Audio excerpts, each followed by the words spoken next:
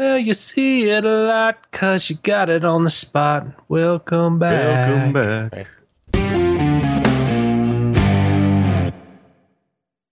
Hey everybody, welcome to the PC Perspective Podcast. This is episode number 463, being recorded August 16th, 2017. I'm Alan Malventano. I'm Jeremy Hellstrom. I'm Josh Walrath. And I'm Ken Addison. Also known as the Ghost of Ryan Shrout. People have to be tired of me at this point, right? I was on the podcast last week. I've been doing you're the on it more than thing. Ryan is. This is just too much. No. He's, he being Ryan, is out of town on a small vacation with his smaller daughter. Well, his only daughter, but that's fine. Yeah. Well, no. He's got other smaller daughters. Don't tell Kelly. There's two of them. They're older. I know, Dogs are older. but they're not smaller. They're also smaller. They're not Come on, smaller. they're furry. I've been to his house. Those dogs almost tower over me. All right. Yeah, podcast at PCPro.com. Email us about your papers. Do we even get emails there anymore? No. Has anybody even asked us anything? People probably send emails. I don't think we check them. We should probably check them. Okay. I don't have to remember the password. Yeah. Okay. I'll ask Ryan to check the email. Anyway. We'll just forward it all to you. No. There we go. Yep, just set up a forward roll. It's much easier. Yeah. PCPro.com/podcast, where you can find show notes and previous episodes, etc. Pro.com/Ryan Shrout. Pro.com/PCPer. Yep. Naming off all the appropriate things. Okay. The spam list. Ready for the spam list? Josh. What? Spam. No, Josh will not. I like get no the spam list. Josh gets no spam. Well, what it is it's kind of like, you remember when you were a kid, you get pen pals? So every once in a while, I randomly pick somebody out of the subscribed list, and I ask them if they want to be my pen pal. No, do not scare away. And I provide some pictures of me. No. They're really nice pictures. No. So far, nobody has responded. Boudoir photos, as it were? Josh. Nice. Oh, was that my screen? Yes, that was your screen. Your screen was being mirrored. That's embarrassing. So if you give us your name and your email, we will send you emails when we're about to do live streams or this podcast or other type of events that you might be interested in. Patreon.com/PCPer is where you can go. What's the number up to this week? 412. Now, if only we had 8 more, this could be a real party. Could do 420. Blaze it. All right. So patreon.com/PCPer is where you can go to contribute to our Patreon and, help us do the stuff with the stuff. We won't be able to read off the contributors live this week since it's tied to Ryan's email account. But feel free to spam the crap out of him while he's enjoying himself down. Rest assured. Emmeline can learn some new words. He will read it. Not out loud, probably, but to himself, so you can make him giggle. He will, yeah. Yeah. You could send him lewd Mickey Mouse related things. Oh, boy. Mm-hmm. I'm just putting ideas in their head so that they can delving into a dark area of the internet. Yeah. Well, that dark area. I'm sure we definitely get sued for. That dark area is going to go straight into Ryan's inbox now. So there you go. Moving on. Ryan's been doing some PC per mailbags. He did number 4 a couple of days ago. So that's up. It's a video. You can see me in the background here, enjoying life. Ken is slaving away, staring at a blank screen. Look at how much fun I have at work. Yeah, just staring. This is what benchmarking is. So if you've thought about a career in CPU or GPU reviews. Still there. Wearing headphones now because I got tired of listening to Ryan talk. Yeah. How that happens. Yeah. My pick of the week headphones last week. Oh. Yeah. I'm all about the frame rating on the left there. Yeah. That's fun to watch. Yeah. The reason it looks so crazy is because that display is only running at like 30 frames per second. I mean, it would always look crazy. So. But it looks even crazier. Yeah. Looks even more Rainbow Roady. This is when we censored out the Vega 64 liquid card that I left sitting on the desk while there was a camera running. I didn't want people... That wasn't the Vega. That's just what I'm going with. Yeah. I'm not actually going. It's about the size of a Hitachi Magic Wand plugged in, and actually, you forgot to leave. It was turned on. Yeah. Just running. Well, then Just you would have. idling. Yes. Then you would have heard Bouncing. it's idling. across the What is it? Like a gas engine? You start it and it just sits there. I put a resistor on Yes, it. actually, that would be how it would Be operate. careful on the Alan. choke. No, that would be how Josh's operates. With the pull handle and everything. No. All right. PC Per Plays. What episode is that of it? Is it the second or the third? Fourth. PC Per Plays? Yeah. Wow. Numero 4. Sweet. So Flat Out 2. That takes me back. That's an older game. I like how Ryan and I were the only ones without experience playing in this game in the office, and we were the ones that played it. It's fun, I did hear a recommendation that at one point we should play what was it? Herbal? No. What's the one with the takedowns and stuff? Burnout Paradise. Burnout Paradise. Burnout Paradise. Yeah. Well, There's just have takedowns in that too. Yeah. That's one of my favorite games of all time, and we will play that. Yeah, we need to do Burnout Paradise at some point. Can you do like multiplayer like on a LAN? I don't know.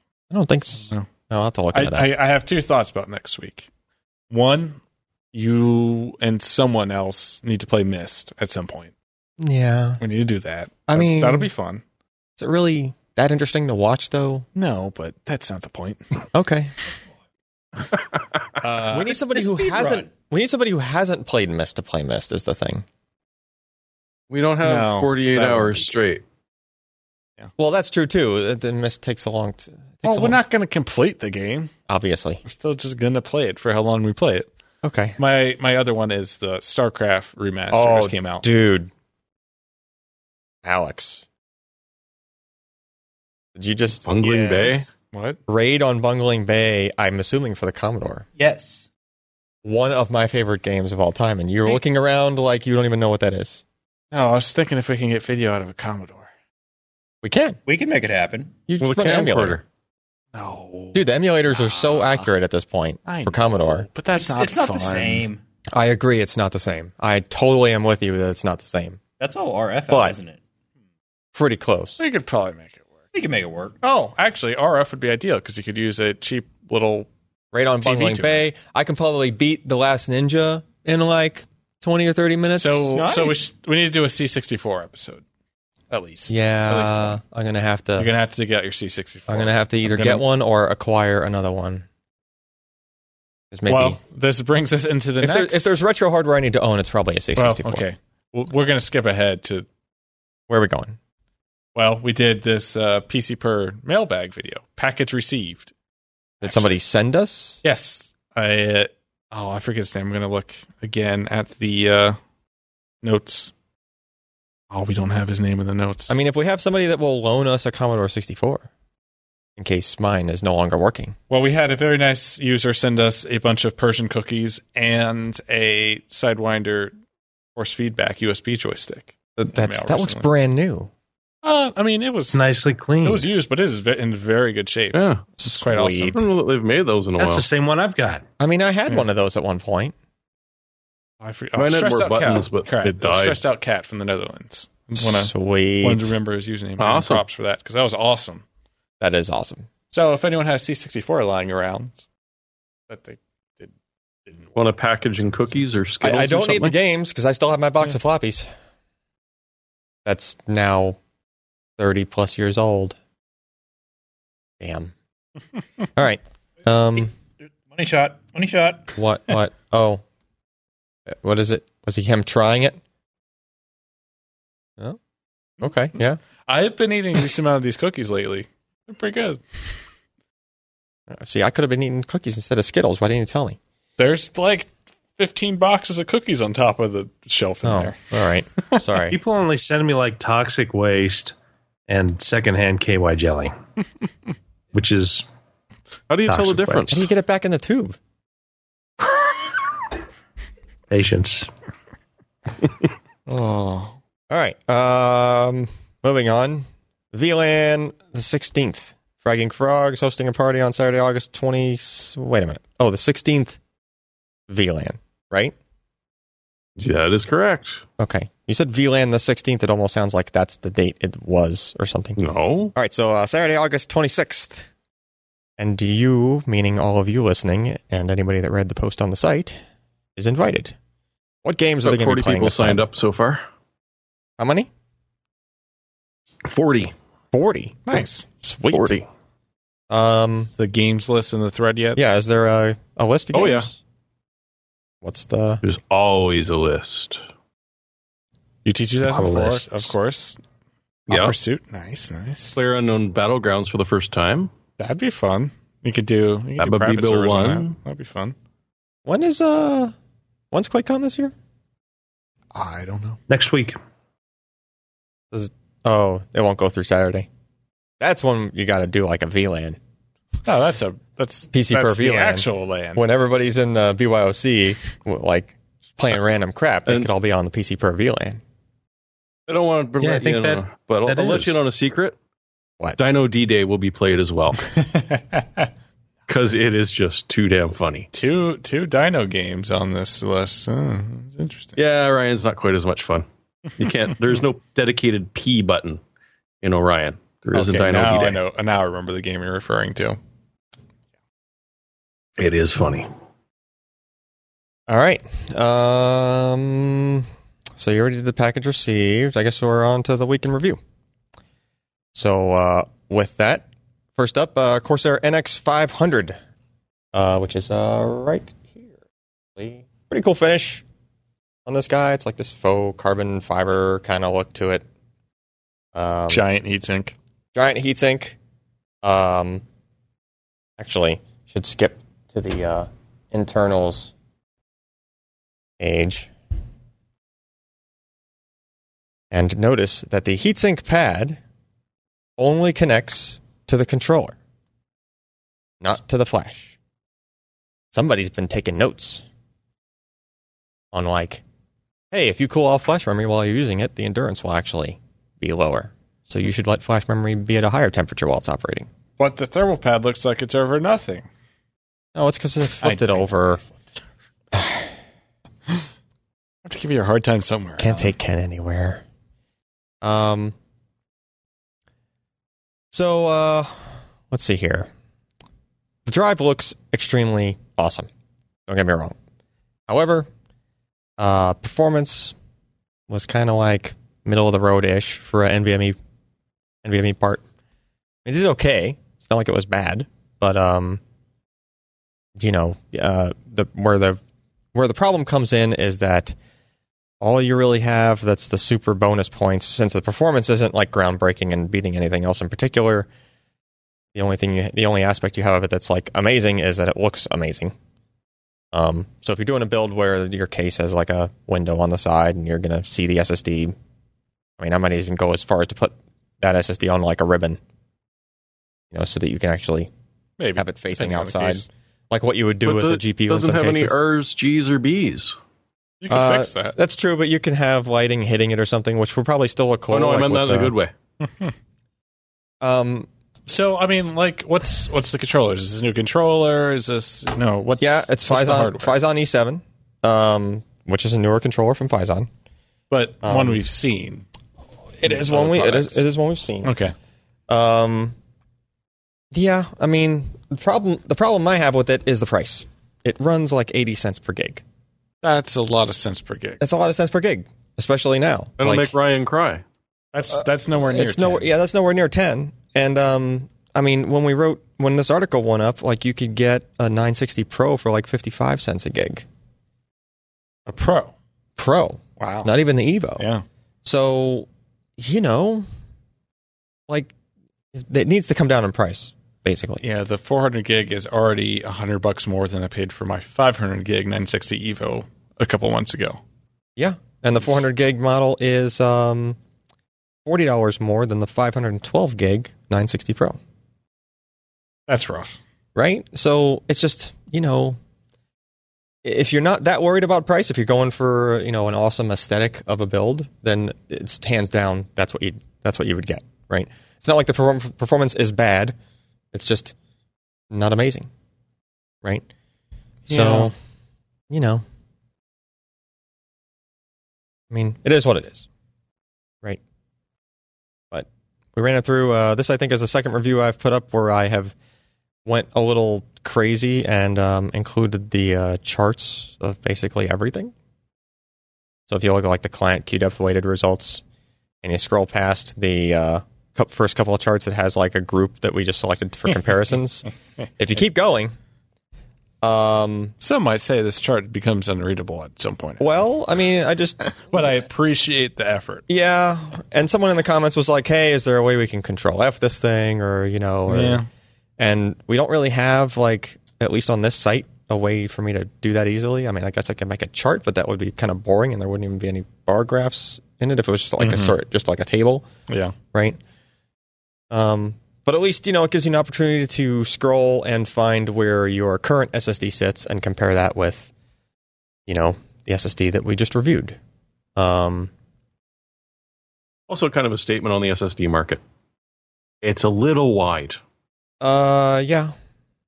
But if you look at the top, if you look at the top chart on that page, Ken, yeah. So burst random access. So we're relying more on the lower queue depth. Performance, the stuff you would typically see in client workloads, right? If you look at the random read, which is the blue bars there, like it's good. Speed's good. It's faster than a 600p, but it gets beat slightly by the other competing SSDs in the space, right? You got a RD400 doing something like, I don't know, about 10% faster. So, and it's not much faster than a 850 Pro at random. Yeah.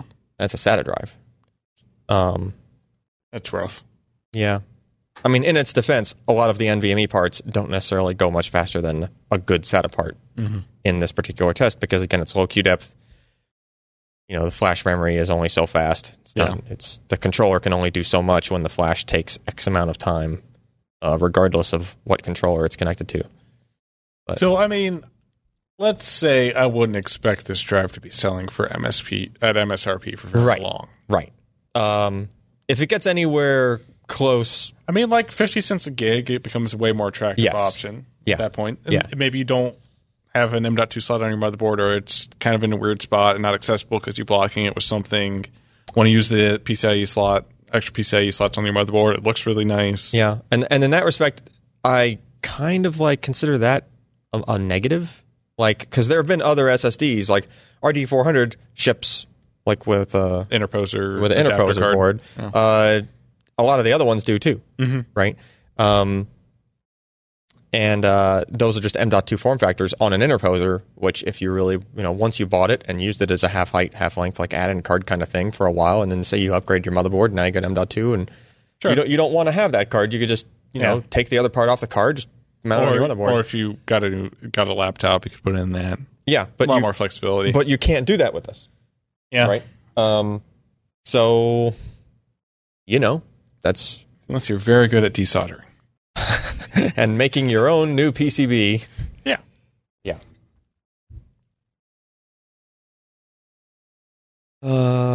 Yeah, but, I mean, I gave it a gold award because it's the coolest looking SSD that I've probably seen to date. It is really cool. It is really awesome looking. All the price it's got to do is come down a little bit to make it a little more practical, right? But that's why I'm kind of down on it because I was kind of expecting the performance to be a little bit better, I mean, it does okay in sequentials, but again, it's getting beat by some of these drives. So I don't know. Whenever I see a brand new, newer model controller from a company, and I just kind of expect it to come out swinging a little more, especially if it's mounted to a badass looking chassis like this one was. All right, what do we got next? I think that's it. No other news happened this week. Oh, that's it? Nothing else? Yeah. That's it. Oh. Yeah. Anyhow. So Vega, we've been wanting to know about Vega for ages. We had Vega FE, which does not stand for Founders Edition. It's Frontier Edition. And we had some interesting results. It was power hungry. It didn't perform all that well. It did nice things in terms of productivity content that we were able to test. And certainly it provided like the Titan X, Titan XP, with some good competition in those certain areas. But gaming is not fantastic. Didn't bode well for RX Vega. So after many little leaks and finally getting the stuff, we were able to benchmark it. And it turned out to be not that bad in terms of performance. But the caveat is they're hot cards and they pull a lot of power. And have I mentioned that they're hot cards? And when they get really hot, they tend to drop performance a little bit, as Ken has probably tested. So essentially, we've got the RX Vega 56.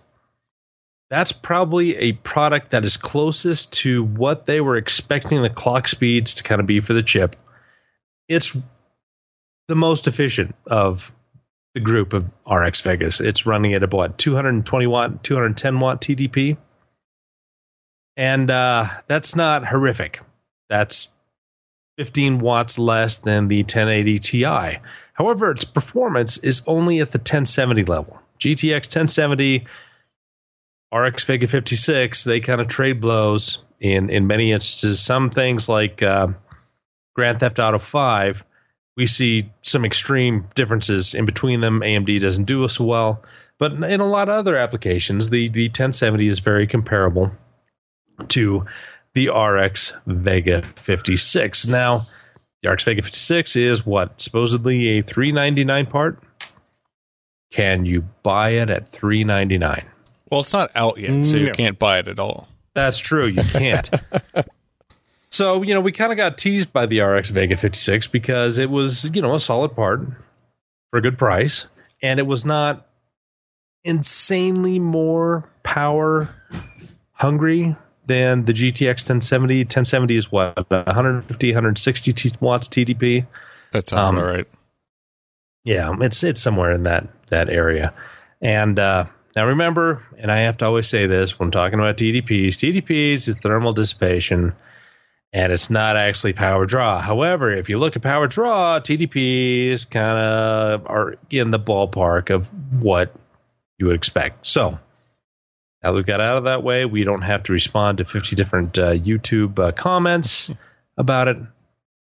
Let's move forward. The RX 64 is the full-fat version of Vega. Everything is enabled. Still got 8 gigs of memory. It's kind of interesting that we've only got 8 gigs, so it's 2 stacks per group of HBM2, as compared to the 4 stacks that the Vega FE editions had, and 16 gigs. So we're already seeing a little, cost savings there. However, this is a $499 product that you cannot buy at this current time for $499. And there are some rumors that the $499 price was just going to be an introduction or an introductory price. And after this, you can't potentially buy it. We don't know all of the information about that, but it's troubling, concerning. I don't know. The RX of Vega 64 is about as fast as the 1080. However, you are taking a pretty significant jump in power up to around 290 to 300 watts when you're looking at this puppy for the same performance as a 1080 gives at around 175 watt TDP, and you're paying more for it. I mean, you've got the same performance, same memory amount, but it's running hotter. It's pulling more power. Requires just the 56 and the 64 and the 64 water cooled all require 2x8 PCIe power pins. And again, we see the same thing in performance. It trades below with the 1080s. Loses out on a couple other things. Maybe some drivers could potentially help in this. I mean, it is a new part. But yeah, Grand Theft Auto is just, that's like the worst case scenario for AMD.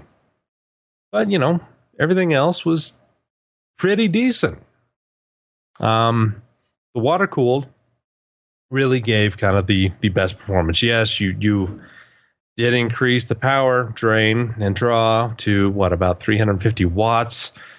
The water cooling kept it from dropping down in speed too terrible much when things got warm. And it performed well, but it did not perform anywhere near the GTX 1080 Ti.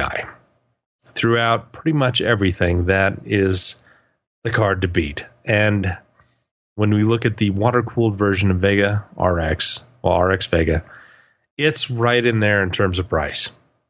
And again, we're looking at AMD's little bundling thing where they add $100 to the price, but you get money off from motherboard, CPUs, monitors, all of those things. And a pair of games. And a pair of games. How exciting is that? I mean, at least they're decent games. Yeah. So it's such an odd little release. We're glad that AMD did this. If they can actually supply the market with what they demand, they'll buy it. There's a lot of AMD fans out there. There are a lot of people who won't care if their computer pulls an extra 100 watts as compared. Cooling is not horrific. You still have next generation HBM2 memory that is pretty fast. Not as fast as the GDDR5X on the 1080 Ti, but pretty dang close. And, when you're looking at the design, I think there came some rumors that a pretty significant amount of the transistor budget was aimed at increasing the overall clock speed. So as we know from CPUs, if you increase the number of stages, you're going to be able to increase the clock speed of the part. Unfortunately, power draw goes up, and you may not get kind of the scaling efficiencies that you would hope for, but you are going to increase your clock speed. And AMD obviously felt that they had a good part with Fury, but if they could expand that and increase the clock speed, all the while retaining around the same size and the HBM2 memory, that they thought that they would have a winner on their hands. But it didn't seem like they were able to increase the clock speed as much as they were hoping. The power consumption increased, significantly. They have some cooling issues. HBM2 memory, not the panacea that I think that people were hoping for. It's running not nearly as fast as it's supposed to, and they've only got 2 stacks of it versus 4. What would a 4 done? I don't know, but now you're entering into interposer size issues if you went ahead and had something the size of the RX Vega GPU and put on 4 of these HBM chips. I don't know. I mean, AMD is not a dumb company. There's a lot of really smart people working there. They've obviously taken a look at their products pretty severely and put out what they thought was the best combination of price, performance, and power consumption with what they had. And unfortunately, this is what they have. It's not perfect. It's not great. It's competitive in terms of performance with what NVIDIA has, but it's hard to compete in terms of power. And that's kind of where we're sitting. And AMD so far has not been able to satisfy demand of these products. Everything's pretty much sold out, or they're really priced high, or you've got to buy these rather extreme bundles to be able to get them in the first place. What do you guys think about this now that I've prattled on for about 10 minutes and have hardly taken a breath? I can't help but think that if we were having this discussion 12 months ago, we would be just ecstatic to see AMD come out with something like this. Because they'd fallen so far behind for so long that, this product compared to their previous generations is a nice jump.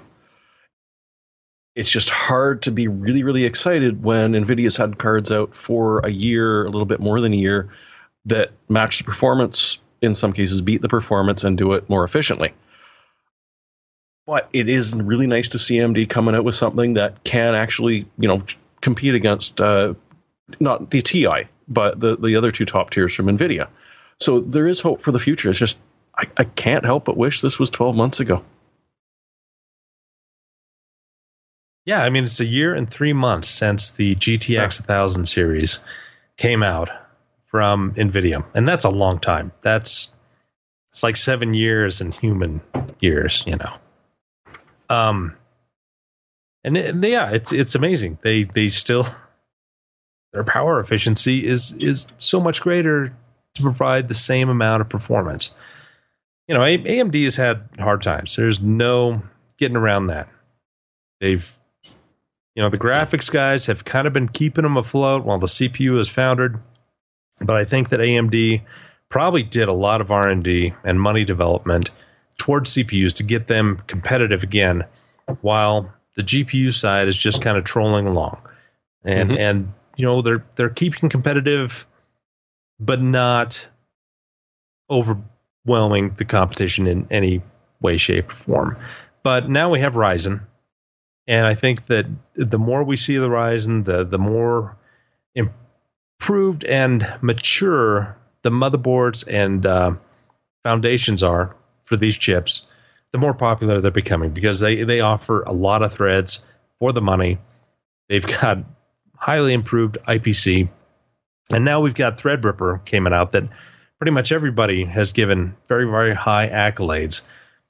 And now, hopefully, AMD can kind of start shunning some of that money and some of that development to the graphics side and getting them more up to speed to be competitive. Now, the other questions we have is this a design issue or is it a foundry issue? Because they're using Global Foundries 14 nanometer, LPP, I believe, low power Pro or something like that.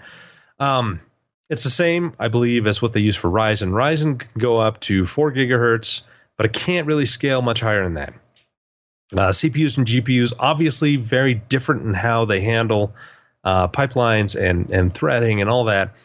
And so you're looking at 1.6 gigahertz for, kind of the max speed of Vega, that to get there, they had to apply a lot of power to. And so I kind of wonder, how much is the process holding them back? Would they have been better off going with, say, Samsung, or would they have just bitten the bullet, made something a little bit smaller, but gone with TSMC, which apparently, because, and I'm kind of going into some ephemeral things here, their 16 nanometer FinFET technology is more based off of the geometry of their 20 nanometer parts, but with FinFET added. And so there is some discussion that their transistor switching performance, because you've kind of got some of these bigger structures that can handle a little bit more power, a little bit more efficiently, and with less leakage, even though it would cause a larger die size, the transistor performance and the efficiency is going to be a lot higher than what GlobalFoundries offers at 14 nanometer. So, we've got a lot of guesswork to go there. We'll probably never know. I don't think that AMD is ever going to, send a design that's synthesized for TSMC's 16 nanometer and seeing what they get. They'd probably be more interested in the upcoming 10 nanometer stuff, but then you got GlobalFoundries moving on to 7 nanometer, and it's just, what do you do? There's a lot of decisions to be made, and I'm not the one making them. But overall, let's close this up. Vega, competitive, hot, a little expensive right now, but at least they're competitive at the higher end. Anybody else? I think that sums it up pretty well. Yeah. It'd be nice if you could buy one, but I mean, it's not like also true shortages at a GPU launch or something that we haven't seen in the past, and then every GPU launch. And then when you can buy one, I'm not too hot on the whole, package deal thing that they're doing. But well, I mean, so that was probably to stop the miners from getting 100% of the cards. No, I get it. It's cut them down to about 98% of the cards, but still, if you get it, You buy the package, you can actually get your hands on one, because it's an industry problem right now. It doesn't matter whether it's NVIDIA or AMD. The cards are not selling for their MSRP, and for the most part, you can't even find the damn things. Yeah, but the package deals that are the only ones in stock, the only Vega 64s in stock on Newegg, aren't how the Radeon package deal is supposed to work. It's supposed to be a $100 MSRP increase in which you get a discount code for a motherboard and a CPU or a monitor. They're not supposed to be bundling them in. You're supposed to be able to buy the GPU for what's it, $599 instead of $699 instead of $599. I don't, plus $100, $599, and whatever the. Are you saying it's supposed to like $200 on the water? You're supposed to be able to buy just the GPU for $100 more and not have to buy the other items. You get a discount code for the other items. Right. But the way Newegg is doing it is they're just bundling everything together so that the cheapest Vega 64 you can buy is $1,000 and also comes with the monitor. Oh, which isn't the way this program is supposed to work. Yeah, they're really and AMD is not happy about it, from what I've seen. Well, yeah, because who wants to necessarily buy a monitor just to buy a GPU? Right. Yeah. No. Exactly. Newegg seems to not be. They're probably not moving that many of them either. Oh, like, honestly, no, they sold out. No, not the. I don't know if you can still get the bundles. I haven't looked really? Today. You still got the bundles? I haven't looked today. Yeah, like if you bundle a graphics card with a specific monitor, like, you know, that stops the idiots from buying a G-Sync monitor with it. Well, I guess. Yeah. Well, if there's one other thing to take from this, now that AMD has shown the world what they've got, NVIDIA's probably pushing Volta back and saying, there's no need to release this out. Let's just shell the crap. We'll go pick up self-driving car companies and start playing with that. Yeah. Let's buy another soft modem company and then, write that off a couple of years later because we're having fun doing it. Josh, was that a confirmed rumor that they are pushing NVIDIA's lineup back to next year? No, there's no confirmation, but why would they? What's the rush now? There was what was, I forget what publication it was. It was like PC World or someone had an article saying that it wasn't going to come out this year, but I couldn't tell if it was confirmed or not. They had quotes from Jensen, but they referred to it as being from the last financial calls in the beginning, and then they also had things I couldn't tell if were direct quotes at the bottom. It was not a very clearly written article, and it didn't sound like they had an actual statement. No, probably not. I don't know why. Yeah, I don't know why you would. Yeah, there's no reason that NVIDIA is they're gonna relax. I mean, they're not gonna lay on their laurels. Rest on them. They're gonna sell some GV100s. They're going to sell the many as their current stock as they possibly can before introducing the next stuff. And I'm guessing probably spring they're going to do it. And AMD's not going to have anything yet to compete. So why not? Yeah. Milk it. All right. Next. Samsung portable SSD T5. So we've reviewed the T1 and the T3 in the past. These are just portable USB SSDs. Why do we only review the odd ones? We just don't like the even ones. Oh, okay, fair. Yeah, it's pet peeve of mine. So the T1 and the Star T3, Trek law. Huh? It's a Star Trek law. Yeah. Only the odd ones are good. Yeah.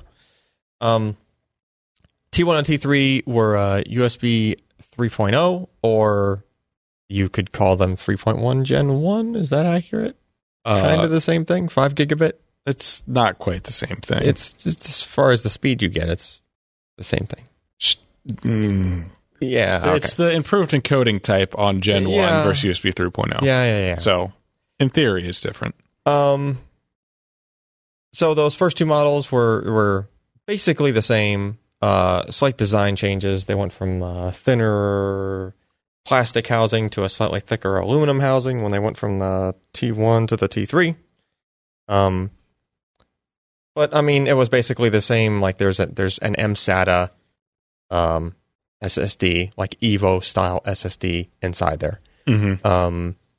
So as you might expect, I mean, performance is pretty good, except for the fact that you were limited to 5 gigabits on those first 2 models to come out, and you had a 6 gigabit SATA part in there, so you were kind of losing a gigabit. Yeah. So you weren't necessarily getting the full performance of it. T5 takes care of that. Has a newer version of the AMD chip in there.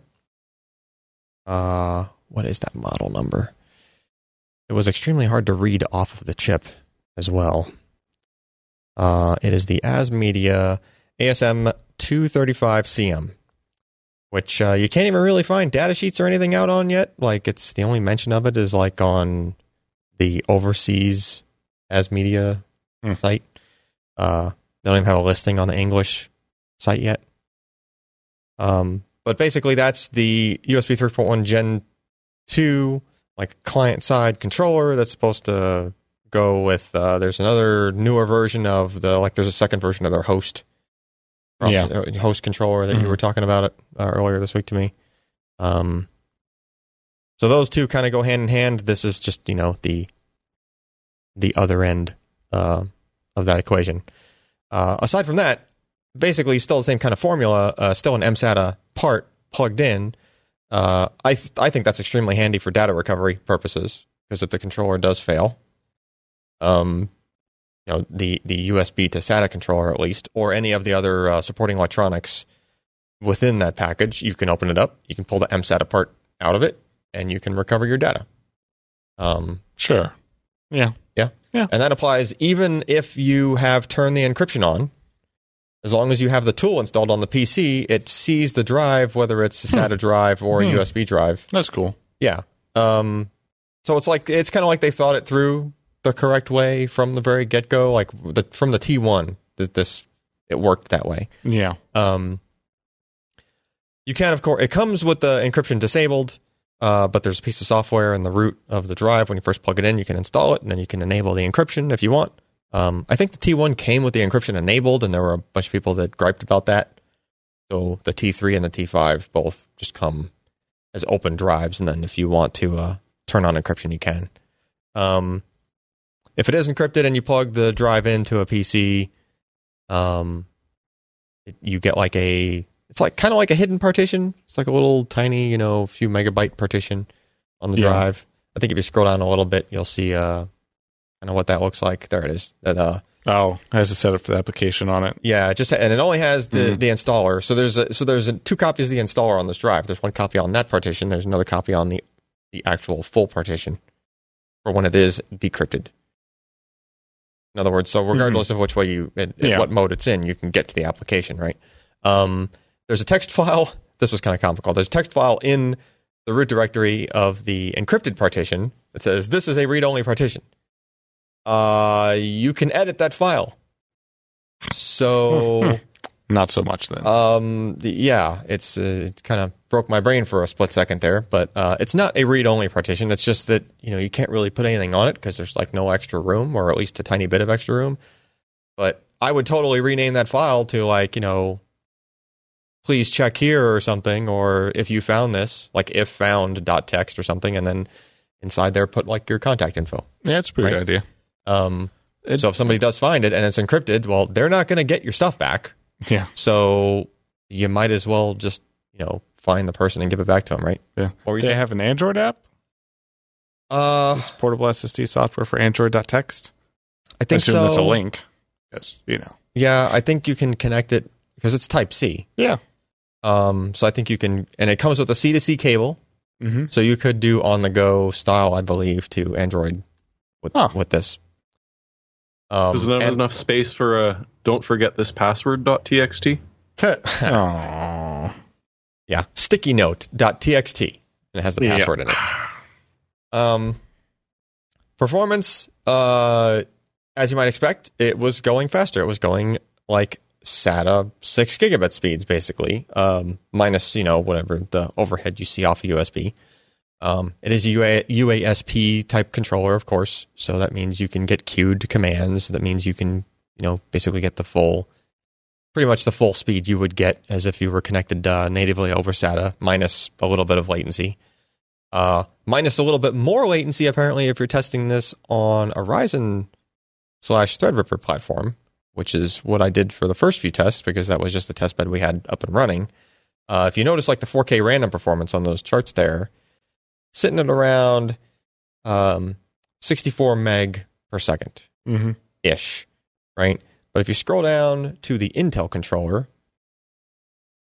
Intel USB 3.0 controller, it's doing about twice that. It's like almost 120, 110 meg per second for 4K random.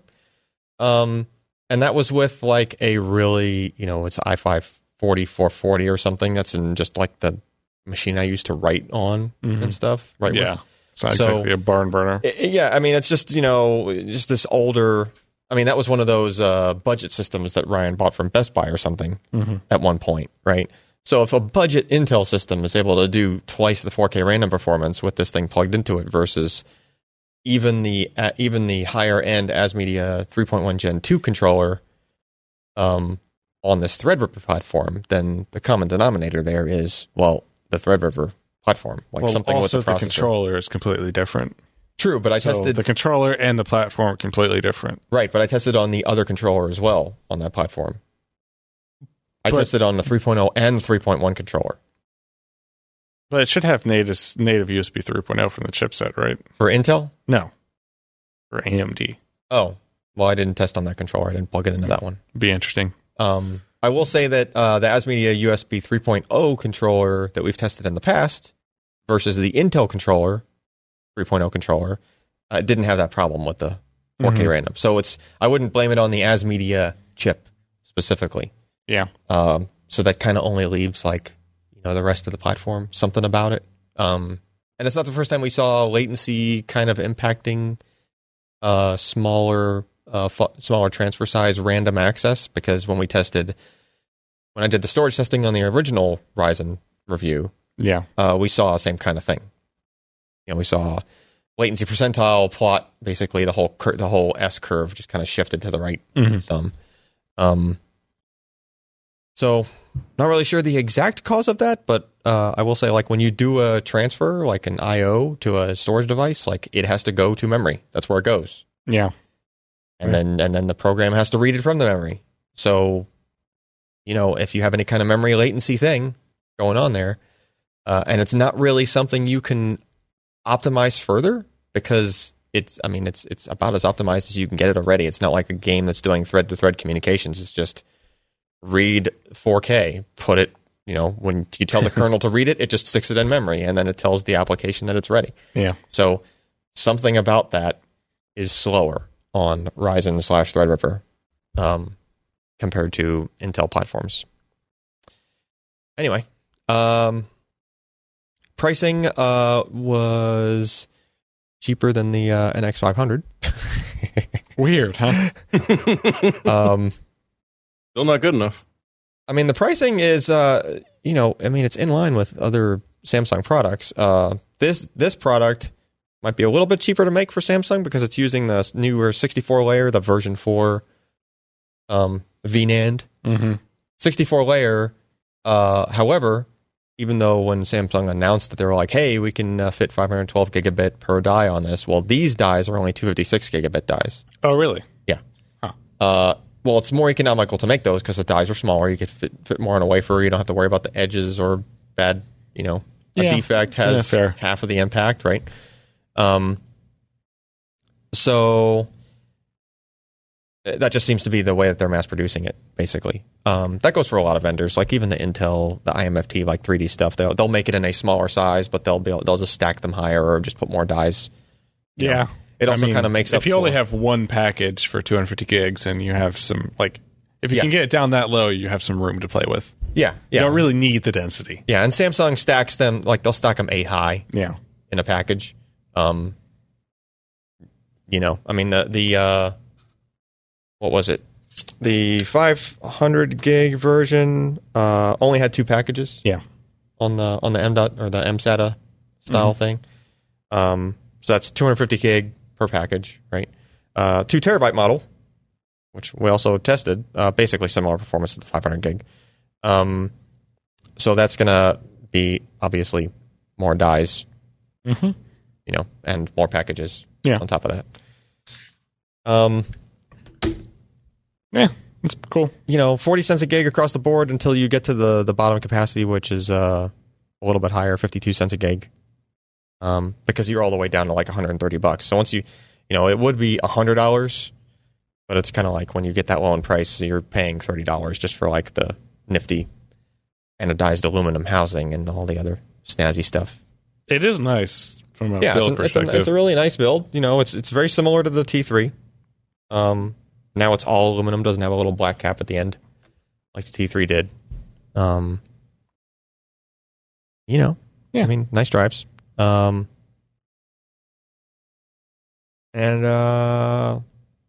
That's about all there is to say about that. The bottom two capacitors are blue. The top two capacitors are black. That's annoying. Yeah. I think they're kind of banking on the typical, like people will typically probably go for the 500 gig, but I think they're kind of banking on, but I don't like blue. That blue is a nice looking blue. It is a nice looking blue, but I like that blue more. Maybe they're like, so you want 2 terabytes like in the blue model? I can't afford it, but that'd be nice. Well, yeah, it's $800. Yeah. 2 terabytes. That's a lot of dollars. Ain't nobody got that kind of money. Yeah. So when it comes to an external drive, like if you need to carry a bunch of stuff with you, like I tend to not trust just the little tiny thumb drives that, kind of have cheesy controllers and you don't necessarily know how good the flash is going to be because it's just some kind of budget, really cheap, really cheap thumb drive. On the flip side, I wouldn't want to put one of these through the wash. Like I wouldn't expect it. I wouldn't expect these to work if they went through the wash, if they were accidentally left in your pocket. But performance is really speedy. Just don't wash it. Yeah. Yeah. What do we got next? Something that might cost a little more than $800 at the high end. These cost a little bit more than $800 on the high end. So we got 3 different posts from Flash Memory Summit. There would have been more, but the kind of place kind of caught on fire. Literally, like while I was there. Is that interesting? It was on fire. That's what the kids are saying now, right? The Flash Memory was on fire. So it was kind of annoying because this is the first Flash Memory Summit that I was speaking at. So I, show up. There seems to be a common link here. Yeah, I show up, I get ready to okay, let's go to the room and figure it out. And none of the rooms are open because there was a fire at 2 a.m, the morning of when I was supposed to do my talk. And the whole place was still shut down. And apparently the, big expo hall, it's a pretty large expo hall for, Santa Clara Convention Center. And apparently this booth was right in the middle of the expo hall, or at least where the fire was. It was between 2 booths. It was the InnoDisk booth and the SanDisk booth. SanDisk ironically makes a hard drive called the Fire CUDA. Thought I would bring that up. Yeah. But again, it had nothing to do with either company. Supposedly, it was just something in the electrical fire providing power to the booths. Were they using Vega? I don't think so. So apparently it burned for a while, long enough to set off some of the fire extinguisher things in the ceiling, which in that expo hall were probably 50 feet up. Get a bit of a wide... So it basically rained into the middle of the expo hall for, as far as I understand it, 3 hours before they could get the water shut off. Oh, shit. Which meant that nobody was allowed in. Yeah. So you had this was the morning that they were supposed to open the expo hall. So basically the majority of everybody's exhibits and things to show off were all set up in there. And the floor was drenched, and the electrical runs through the floor of that expo hall. So basically the fire marshal shut it down. Nobody's allowed to go in. Yeah. Not even the vendors who have millions and millions of dollars of equipment that they're trying to show to people and the press at the show. Yeah. Meaning that they couldn't even go in and take their stuff out. It turns out that they're not impervious to electrocution either. Right. But, rubber boots or something and just get a guy to just grab a bunch of stuff and give it to companies or something. But so basically the stuff was all locked up. Nobody could see it. So the only stuff you've managed to see trickle out of Flash Memory Summit as far as things happen to be displayed is just either the company procrastinated and hadn't sent their stuff up yet. And then they were extremely lucky. That pays off in the end, doesn't it? Because then that paid off for them in the end, yeah. Because they still had their gear and they can still show it, right? or if they just, had some extra stuff that they could try to show. But there were an awful lot of companies in briefing rooms where usually we would see stuff set up, and they couldn't because it was still in boxes in the expo hall or still like at their booth. Yeah. So and if you see a bunch of specials on eBay for specially fire roasted memory, don't buy it. Yeah. This is broken in. No. And I mean, so much water was dumped out in there where there was like a hallway that went around the perimeter of the expo hall, and the carpet was squishy. Like, so there must have been a lot of gallons of water. How many millions of dollars? Like, they mentioned itself. Undermine mentioned in the chat. Like, that's an insurance nightmare. How do you even begin to settle that? I don't know, but the fortunate part is that the water sprinklers only directly above that booth turned on.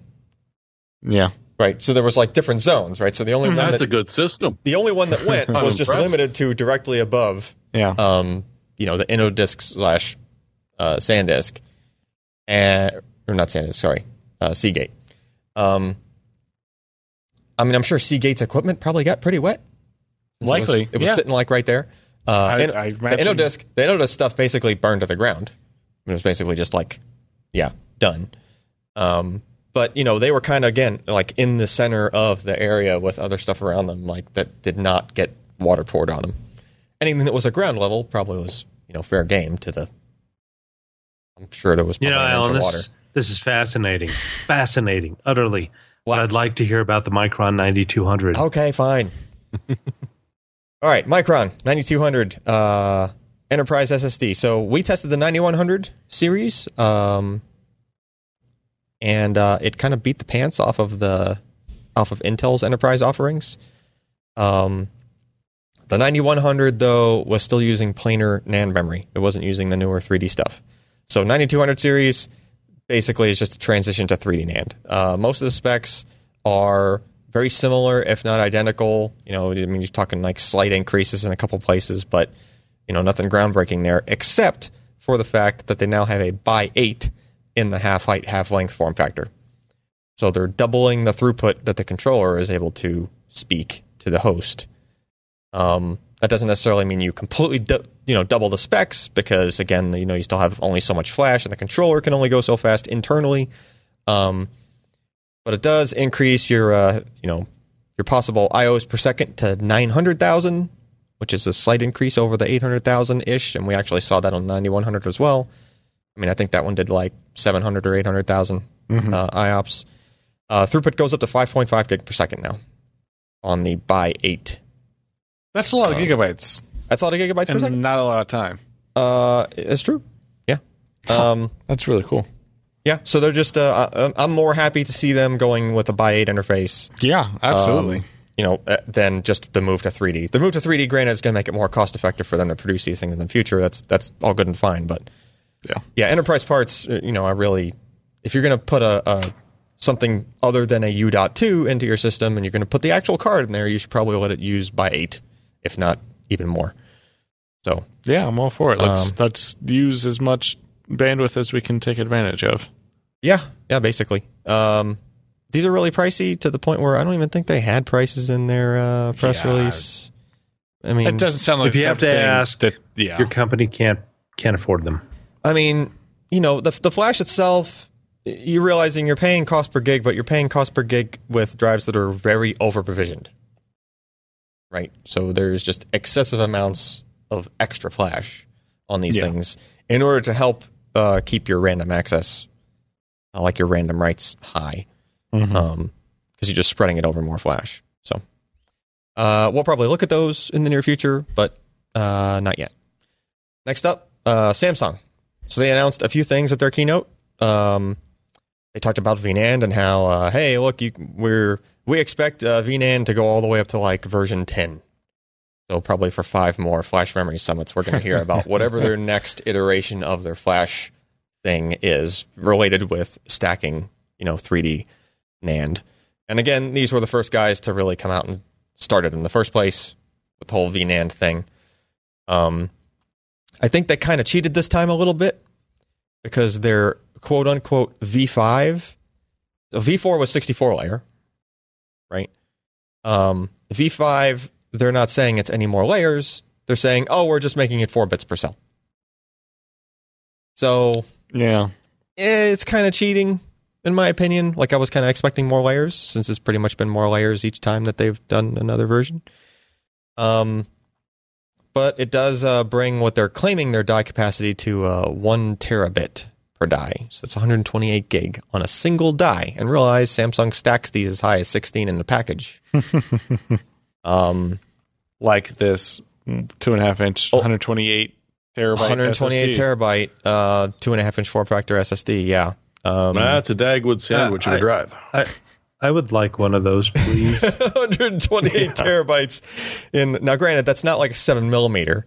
Okay, that's going to be like, I think, the 10.5 or the 12 millimeter kind of package there. You know, I think I've got room in my case, and I actually think I can fit it in. I actually think that's also like a SAS style connection too. I don't even think that's.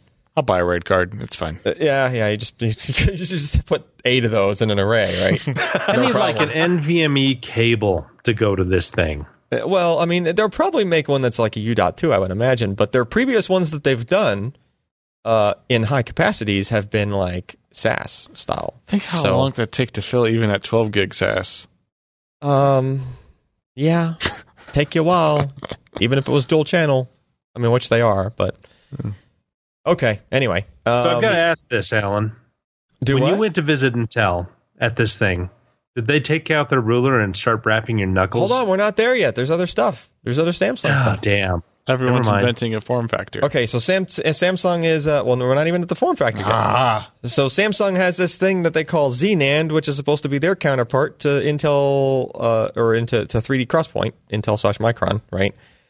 Even though we haven't really seen it in a lot of stuff, they're already on the second generation of it, which is interesting. And second generation of it for them means that they're at multi-level cell now. Huh. But that's a kind of a flash term. But they got the X, the Y's, and the Z's. But it's not supposed to be. It's kind of flash. Is this phase change? No. So it's low latency flash. Yeah. So it can be multi-cell. Sure, it can be. Yeah. Did they have cells going into the 4th dimension on this? No. Okay. That's too bad. ZNAND is yeah. ZNAND. Moving right along. Until I see that in like some legit products, then, whatever.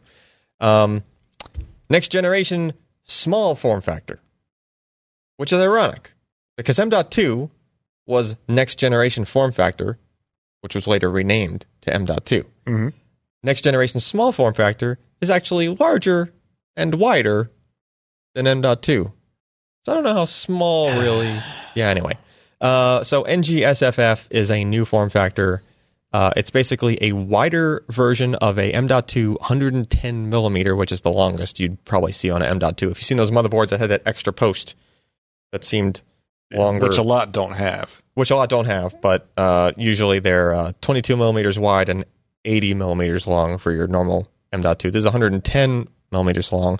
I think it's 50 millimeters wide, if I'm looking at that slide correctly. It's hard to read the number. Looks like 30. Is it 30? Might be 30.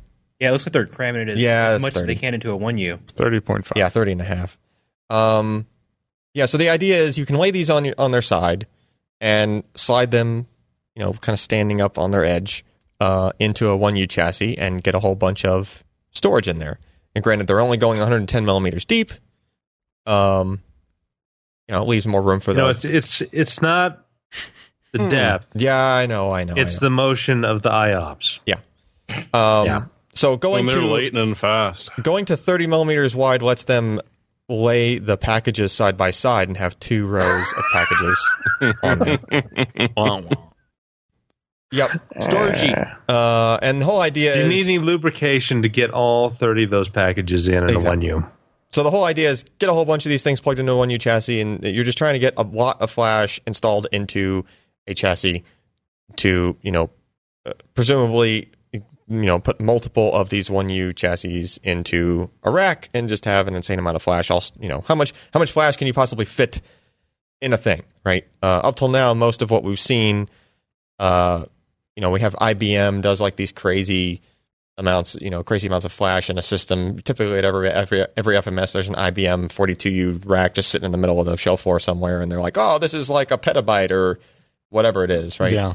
But all the modules are all like these proprietary things. They're not really interchangeable. They're not kind of doing any, kind of a standard. Mm-hmm. So Samsung's trying to do a standard here, and NGSFF, right? Yeah, we'll see if that works. But you remember how there was the Intel versus the Blu-ray thing? Intel versus Blu-ray? HDVD versus Bluray. I mixed my Microsoft. I got my peanut butter in your Joe. Whoa. You got your grape and his 7-Up. All right, so we might as well just skip to the roller thing. So there is another standard called EDSFF, Enterprise Data Center. Boy, that's erectile dysfunction. Not erectile dysfunction. It's definitely not got definitely dysfunction. Doesn't have erectile dysfunction. This one's a bit of a stiffy. It's also called the ruler. It's not exactly a foot, but what the hell? What are we doing here? Because it just looks like a ruler. We're always exaggerating. It kind of looks like a ruler. Well, I mean, it's yeah. All right. It's a subway. If Josh was to use it for scale, he would say it was a foot. Well, probably foot and a half. So what you get with this form factor, EDSFF, ironically enough, Samsung is also in the group that's part of this open standard. So why they had the other NGSFF thing? Why do they have to show off in front of that poor little guy? I don't know. Insert appropriate XKCD comic here about standards. Yeah, exactly. So if you scroll down to like maybe the fourth picture or so, you can see like how much more flash you can get on that, expanded diagram there, right? That particular one has even a bank of capacitors at the far end of it for power loss protection. But if you really wanted to go crazy, you could have a whole bunch of, flash packages down either edge, either side of that PCB. Intel says like the standard would be like 36 packages on there with up to 42 if you really wanted to try to cram them on there and maybe not do the power loss protection caps on there. As you can on it. Yeah, and they can actually get away with not having the power loss protection capacitors on the PCBs because there's extra pins that they've added to the standard that can actually be... You can have external power loss protection being provided by the chassis. Yeah, that'd be a great thing to put in the backplane. That's smart. Right, it makes a lot of sense, right? Just put much larger capacitors in the... There's more room for them in the backplane, right? And just deal with it there, and then, then you can just cram more flash into the ruler form factor things anyway, right? Also, pretty thick aluminum. At least one of the... I looked at one of these in person. It's kind of thin aluminum all around 3 edges of it, but then the fourth edge is a little bit, maybe another millimeter or 2 thicker. So really good heat dissipation is the point, right? You're trying to get heat. Intel compared this to how much heat do you end up getting off of like one of their U.2 drives. The U.2 drives is like a folded over PCB. It's like 2 PCBs with a ribbon, kind of tacoed and kind of crammed in there. So basically, you can get away with 50 from in Intel's testing. No, Josh, no. Intel's testing 55% less airflow can cool the same parts just installed in the ruler form factor. So would that be the ruler 36? It kind of doesn't matter because the bulk of the heat's coming off the controller. Oh no, it really matters if it's ruler 36 or not. Oh well. So is the airflow around? Someone will get parts? that eventually. Yeah, the airflow is down through the parts. It's no. It's around them. Okay. Yeah, the ruler itself is it's totally enclosed, and just the air. The heat conducts through the aluminum to the outer shell of it, and then there's just air flowing past them. You just don't need very large air channels, right? Because you don't need that much airflow. Makes sense. And another reason that they're showing this on that thermal efficient design thing, they're showing their newer version of their enterprise part, which is what is that? P4500 and P4600, which are going to be just like their older 3700 series, right? Mm-hmm. Which was a half height, half length, or a U.2. The newer version of those is designed to be used in either the U.2 or the half height, half length, or the ruler. So all that same hardware that you see on a half length. Mm-hmm. You just rearrange all the stuff and you stretch it out, and it just goes on the ruler. Nice. Which is handy, right? From a design perspective, and from you don't have to re-engineer your product other than just to changing the layout, right? Yeah. All the software will work if it was designed to run with the 4500 series, an interface with smart data or any of that other stuff. It's all electrically the same. Firmware is roughly the same, except for just, the tweaks for the power loss protection changes and like the extra pin or whatever, right? So cool. And they're claiming within next year, at some point, they will fit a petabyte into a 1 year. For 10 cents a gigabyte? Wow, that's cheap. No. Well, Ryan's not here, so... Probably like 100 cents a gigabyte at least. It probably wouldn't be that bad.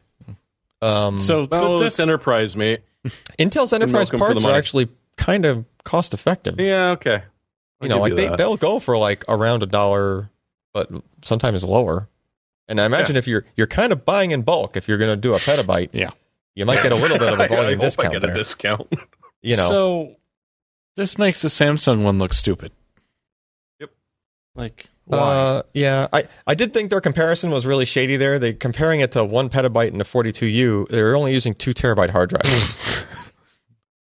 Who the hell uses 2 terabyte hard drives anymore in an enterprise? You can't even buy 2 terabyte hard drives anymore. I thought that was kind of but I get the comparison they're trying to make between like old generation, like you could do this in 2010 or whatever. Yeah, but just the idea is just really high density, and enterprise wants higher density, and still be able to cool the things, which you can with this form factor. It'll work. So. It is what it is. Farewell, U.2. You were never really a thing. Yeah, I wouldn't count on like a desktop enthusiast case to come out with like a roller slot in it. Although I think that would be really cool. It would be. But I mean, it's not like consumer SSDs are U.2 anyways. So like U.2 is only really in the enterprise. Intel would really want you to buy a U.2. Like they make the 750s. Yeah, but who would buy a 750 these days? I know, and they even make an adapter that goes from M.2 to U.2, so you can use it in cool. They're really pushing hard. I don't know, but it makes sense to have something that is still like a drive to go in these cases that have drive bays, but yeah, I'm with you. But anyway, just higher density anywhere for flash is good because it means there's going to be more of it being produced, and then. Ryan's wish might eventually be fulfilled one day. Yeah, okay. We need a poll on when that's going to happen. I think we've already done that multiple times. 2024. It's usually by the end of the year. Really? Yeah, by the end of the year. It's not going to be. Not by the end of this year. Yeah, but we said that last year too, so it's fine. But I didn't say that last year. So? That means I was right. I did modify it slightly. Hold on to that, Al. I said hold on to that 10 to 19 cents counts. Oh, 10 cents. So 1x per gig. 10 cent class per gig. Yeah, that's complicated. Like when Intel launched 2x nanometer flash. Yeah, exactly. Yeah. And we did see a 19 cent SSD last year, like a refurb. So we won. Okay. I mean, if you find a used SSD on eBay for 10 cents a gig, it's not going to count.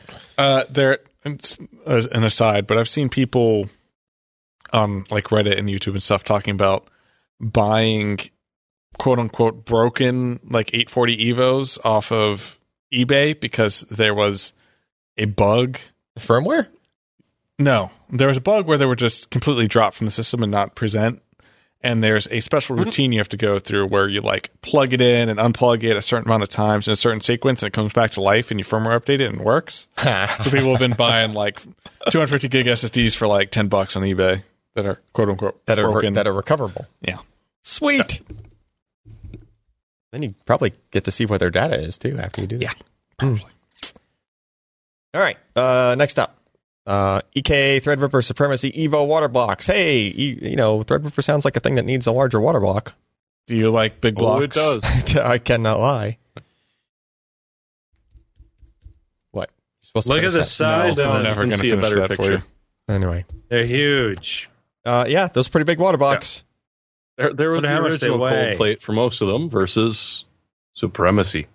Yep. 52 grooves. 52. Think of the shipping 52 grooves pickup. Yeah, you're paying for the weight. It's a rather large block.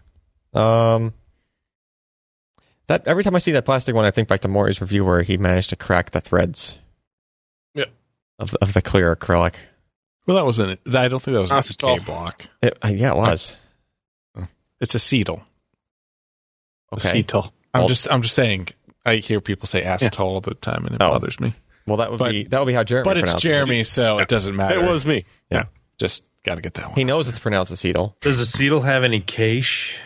Yeah, he chooses to pronounce it the other way with the cache.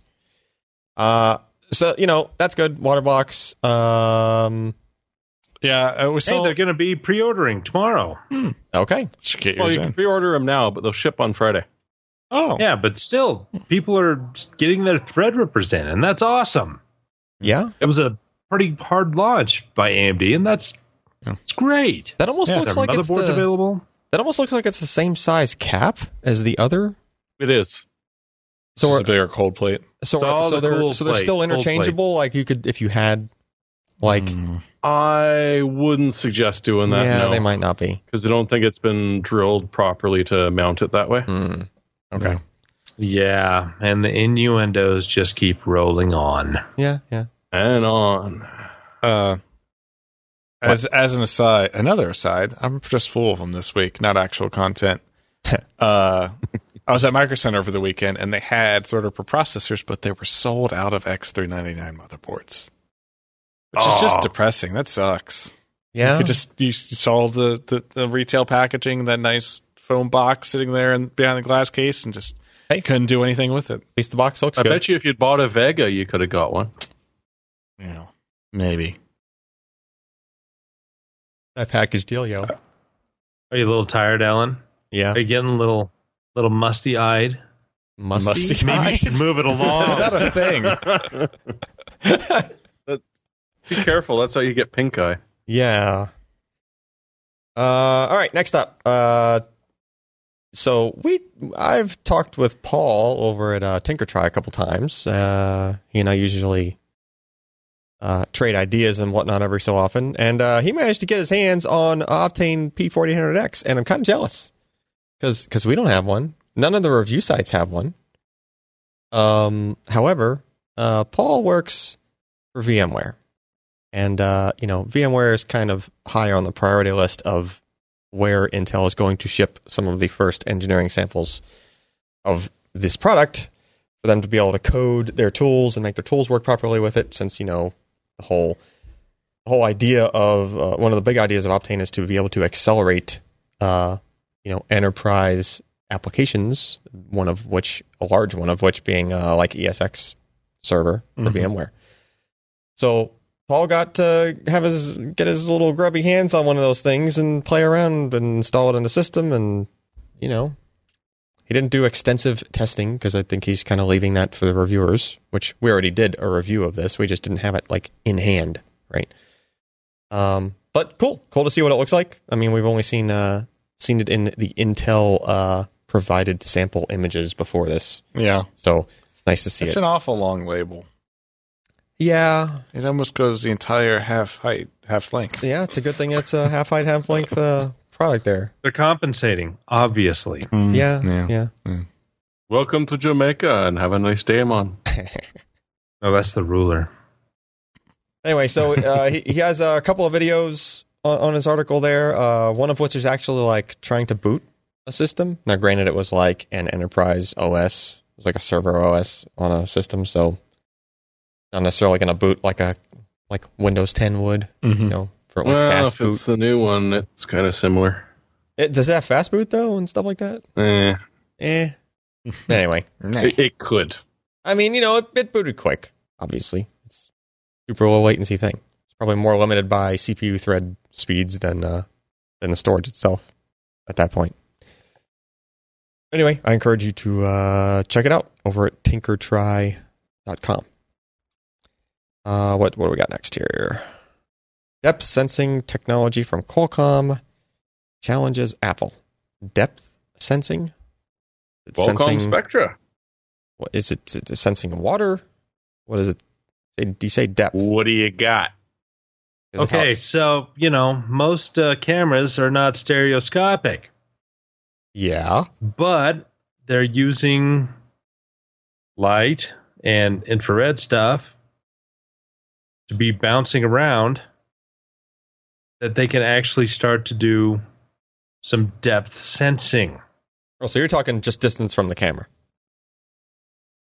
Yes. And then if you point the camera down... So if you scroll up, you see two guys on two different planes holding things up. Which one's higher? You don't really know. Right. You think the keyboard, if you've just got a fixed focal length or whatever, you know, the keyboard is same height as that thing. But no. Oh, so this thing is able to actually tell things. Yeah, so looking straight down at someone playing a keyboard, it's generating a 30-point cloud. Yeah, and they're able to tell what's going on live, and you can view it from different angles. Yep. Yeah. And they're able to tell basically, like what keys they're pressing. Mm-hmm. Which would normally be tricky from looking at something straight down. Right? Yeah. Pretty cool. It's even more interesting than that, too, and that's a perfect example of what it is. So Qualcomm is now selling these as full hardware bundles. Tech Report also did a bit of coverage on it that I read.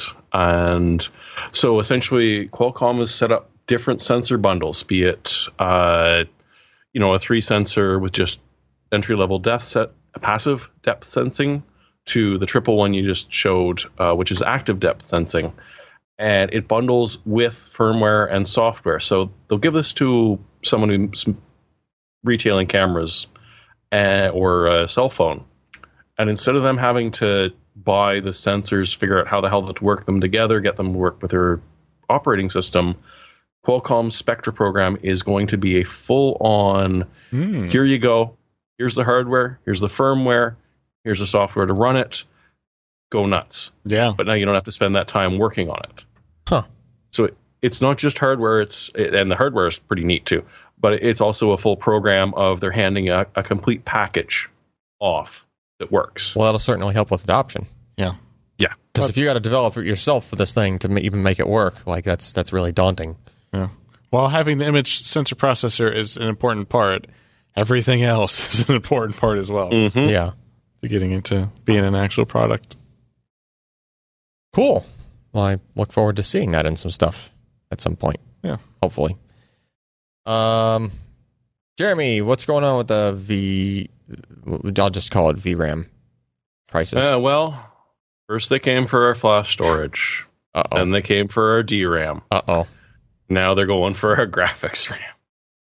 It's the market is changing so that a lot of the companies have realized people upgrade their cell phones a lot quicker than they do their computers, and the turnover on it is a little more lucrative. So first we saw flash memory being shifted off of SSDs and the prices going up early in this year, April, May or so. Then we saw NAND prices starting to spike last month. Well, from what we've been seeing, and the Digitimes article doesn't get deeply into it, unfortunately, but last month, the prices from all three of the major vendors, Micron, Samsung, and HK Hynix, or SK Hynix rather, jumped 30%, just short of 31% actually in price. And it's expected to be worse next month. So it's a good thing that, AMD and NVIDIA have launched their cards now and hopefully have some in production already, because margins are going to be a little bit worse over the next couple of months. GPU availability has been great recently, so, this shouldn't be too big of an issue, right? It won't hike that price. Nah. Here's the bad thing. No, it'll be the next generation. They constantly scale down their memory production to keep prices higher. It's not an issue to actually raise production for these guys. They're underutilizing their fabs somehow. But yeah, it's frustrating because we all like cheap memory. However, companies don't like to produce cheap memory. Yeah, that would be trouble. That'd be kind of a losing proposition. Yeah. What we got next? Where is the next article? Lian Li's new PCQ39 tempered glass mini ITX case. Oh, awesome this looks. That does look pretty awesome. It is pretty sexy. That's pretty wide. Well, I mean, it's not super wide. Mini ITX cases tend to be a little bit wider than they are. Oh no, it's wider because it's got a reservoir in it. Wait, it does? What? Tip, you might say. So you're looking at it right there, the bottom one. That's where you put your reservoir and your PSU. It's totally separated from the side where your motherboard and everything goes on. Yeah. Okay. So it's like the Corsair Carbide Air 240, which is the case I use, which is a mini or a micro ATX chassis. Yeah. And they also have the full size ATX one. It's the 540. And the Q37 was similar to this as well. Yeah. So I really like the compartmentalization between the side where you have all your drives and your power supply, and you can just kind of put all the excess cables back there, not necessarily have to worry about zip ties, still make it look pretty clean. Yeah. And yeah, that case just looks awesome. Yeah. Like it's a newer look from Lian Li. Like they've kind of started to actually get beyond their classic, more simple aluminum look. They're usually like some nice detail. Don't get me wrong; they're nice, like brushed black aluminum cases, but that's usually they're just like very monolithic, kind of like. Yeah, and I still like that design. It's just nice to see them do some more stuff. Yeah, that's pretty awesome. And tempered glass, man, how could you live without it? I mean, yeah. All right. Well, I guess that's it for the news items. Oh, finally! Picks of the week. My hemorrhoids are killing me. I need laser treatment. Laser surgery. Can I bring my SSDs with me so you can have them? Yes. Ryan's not here, so no pick for Ryan. It's probably Mickey Mouse. Jeremy just didn't put one in, so no Jeremy. Oh well, you cut my name out. Yes, because you're incapable of typing your name in that field. Because you know it should be there. Look, he's just bumping Josh over. Jeremy Josh. He's put it in slowly yet surely. We're just waiting for him to type. Yeah, there he goes. He's looking. He's looking. Oh no, this is not a link because I'm going to be a little bit mean here, so I'm not going to link directly. So talk about it. What is it? Caveat emptor. I was going to provide a caveat. That's not it. I was going to provide a scathing review of what was Steam Crate and became Uber Crate. Because I did a 12-month subscription for them, and every month I got 10 games. I have not installed a single damn one of them because they're all crap and some were free to play. So I was going to say, if this was something that you saw on a special, I really strongly suggest that you don't do it. But apparently, I didn't read the contract properly, and they feel that they're allowed to auto-renew my subscription without notifying me, and my Outlook reminder to tell them to go Intercourse a Penguin was a day late, and they've already charged me for another 12 months of crap games. Well, I mean, can't you, charge back that thing? I am working on it because, as some internet lawyers may remember, there was a case a few weeks ago about in the States about how overseas companies can't say, you can't. We are an overseas company and we don't like dealing with your legal system, so you have to submit to ours. And it turned out that's not a thing. Same remains true in Canada. So if I've got the time, and I think I'm going to make the time, I'm going to fight this. Yeah, but it's as simple as you didn't authorize that additional charge. So he did. No, Visa said, well, if you'd never dealt with them before, we would be glad to do that. But if you have dealt with them before, you have to work it out with the vendor. Yeah. I mean, I am going to do. Yeah, he did authorize it when he signed up to reoccur to run. Technically, they're just assholes. Yes, Although entertainingly, I signed up for Steam Crate. I did not sign up for Uber Crate, and that was not actually in the Steam Crate guidelines that I had downloaded. So this should be entertaining. Long story short, buyer beware, and if you got any dealings with Uber Crate at this point, and you're even slightly dissatisfied with them, I would reach out to them immediately to cancel all and every subscription you have. Yep. And read your damn contracts, because otherwise...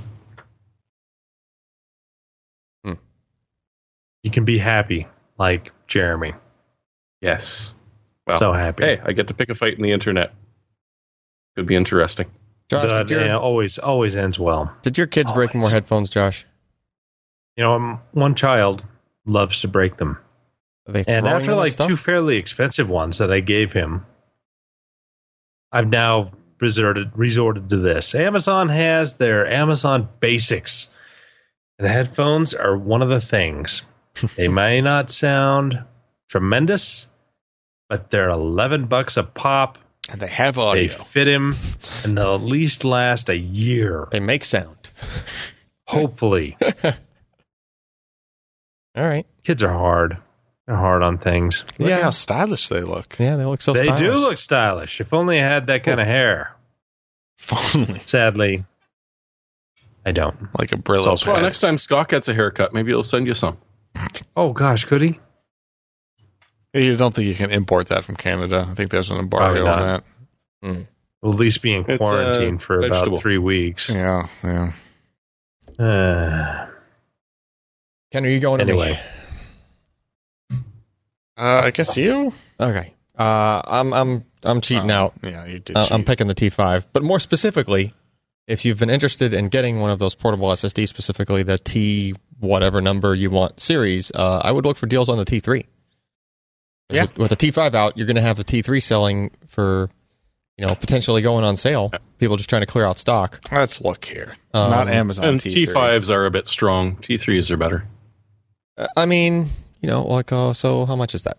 It's not being sold new from Amazon. So, well, look around elsewhere. Yeah, that actually means that. Yeah, they should be mostly out of the channel. If someone has them left over, they're probably looking to fire sale. Yep. So you might see some fire sales and some T3s. T3 is still a good drive. It's basically a 850 Evo M SATA inside of a housing. I mean, heck, even if you got an old system with an M SATA slot that you wanted to put a decent SSD into, you can get one of these. Yeah. Make sure the encryption is turned off, bust it open, and just put that drive in the computer. It'll just work like an M SATA SSD. Although you can get an 850 Evo M SATA for $178. I mean, if you found a really good deal, you might do that. But yeah, worth considering. What you got, Ken? Well, I know Jeremy has picked this in the past, but I finally got one. You've been talking about buying one of these, like, for almost a year, I think. It's been a long time. It's been at least all of this year. Ken's always telling me, hey, there's a sale on the... Oh, hey, look, the pre-orders are like 6 months out on these. Yeah. So it's been, oh, man, the lead time's down to 12 weeks. Yeah. Oh, now it's down to 8 weeks. Yeah. Oh, it's like 4 weeks now. Uh-huh. Maybe a shorter one. Yep. However, I knew my need for instant gratification wouldn't allow me to order something and then wait 4 weeks to get in the mail. Even just 4 weeks. Yes, but now you don't have to do that anymore. The original Prusa i3 Mark IIs 3D printer is now in stock and shipping, at least for the kits. I think the tested, like the assembled 3D printers might have like a week lead time at this point. No, it looks like they're caught up on those too. In stock too? Yes. They have finally caught up. Yes. So I actually recently bought one of these printers used, which I got a decent deal on, so I don't feel too bad about, but it is the closest you're going to get to plug and play for 3D printing. Yeah. I've had a lot of experience with 3D printers at this point, and even worked at a 3D printer software company. Yes. And granted, I did have... Well, I know a lot of things about 3D printing, but getting this up and running was pretty dang simple. Using their software, I wouldn't use anything else. So just use their software, their version of Slicer for this printer. And it does a lot of auto leveling and calibration, so it just kind of can adjust itself if you build it to sort of a wrong specification. There are a lot of resources out there on YouTube and Reddit and everything for this printer. A lot of people have bought it at this point. It's very well supported. And yeah, if you think you might be wanting to get into 3D printer, I would highly recommend this over something like a $300 kit. You're going to save yourself so much headache. Yep. And I've been printing like crazy. Tray? Sorry? Is there a heated tray on this one? I can't remember. The bed, yeah. Well, you replaced the film on yours or the? Yeah, that's just because it was used. There's like a. How much is that to replace the? Oh, I mean, it was like $15 or something like that. The consumables are very few and far between on this stuff. So what's the print area on that? I think it's close to 200 millimeters squared. Cubed? Or That's cubed. Decent. Yeah, cubed, not squared. I keep making that mistake. Yeah, so it's 250 by 210 by 200 centimeters cubed. Oh, that's cool. Yeah, so it's pretty big. You can start to get a lot of interesting stuff. I know people print like a lot of cosplay stuff on this, like helmets and armor, which you still have to print in separate pieces and bond it together, but yeah. I remember what I liked about this one was it didn't care pretty much at all what filament you used. It did support it. Yeah, I've thrown a couple of types at it so far in the week or so that I've had it, and it's been a trooper for just about anything that I've done. Well, I'd imagine since it's like a fairly standard kind of build, then like set of hardware that's now very common, that everybody's figured out the settings for. Yeah, and their slicer software has a lot of those settings pre-made that'll get you at least started. Like they have PLA and ABS and PET settings that you could start from and tweak there, but I haven't really had to do any tweaking. In their software, they have their own slicer? Mm-hmm. Well, they've forked an open source slicer and added a whole bunch of features, and it's fantastic. It's really nice. Yeah. So you've gone from benchmarking for stress relief after the 3D printing to 3D printing for stress relief after the benchmarking. Yeah, that sounds about right. Yeah. So if anyone wants to see any 3D printing content, then I guess let me know what you want to see, because I got a 3D printer now I need to justify the purchase. Yeah. So there you go. Make whistles. All right. Cool. Anybody got anything before we No, get it over with. All right. Put us out of our misery. PCPer.com/podcast and Twitter.com/RyanStrout and Twitter.com/PCPer. And with that, I'm Alan Mamatano. I'm Jeremy Hellstrom. I'm Josh Walrath. And I'm Ken Addison. Good night, guys. Thanks for listening. If you enjoyed this content, consider supporting in-depth technical content by contributing at patreon.com/PCPer.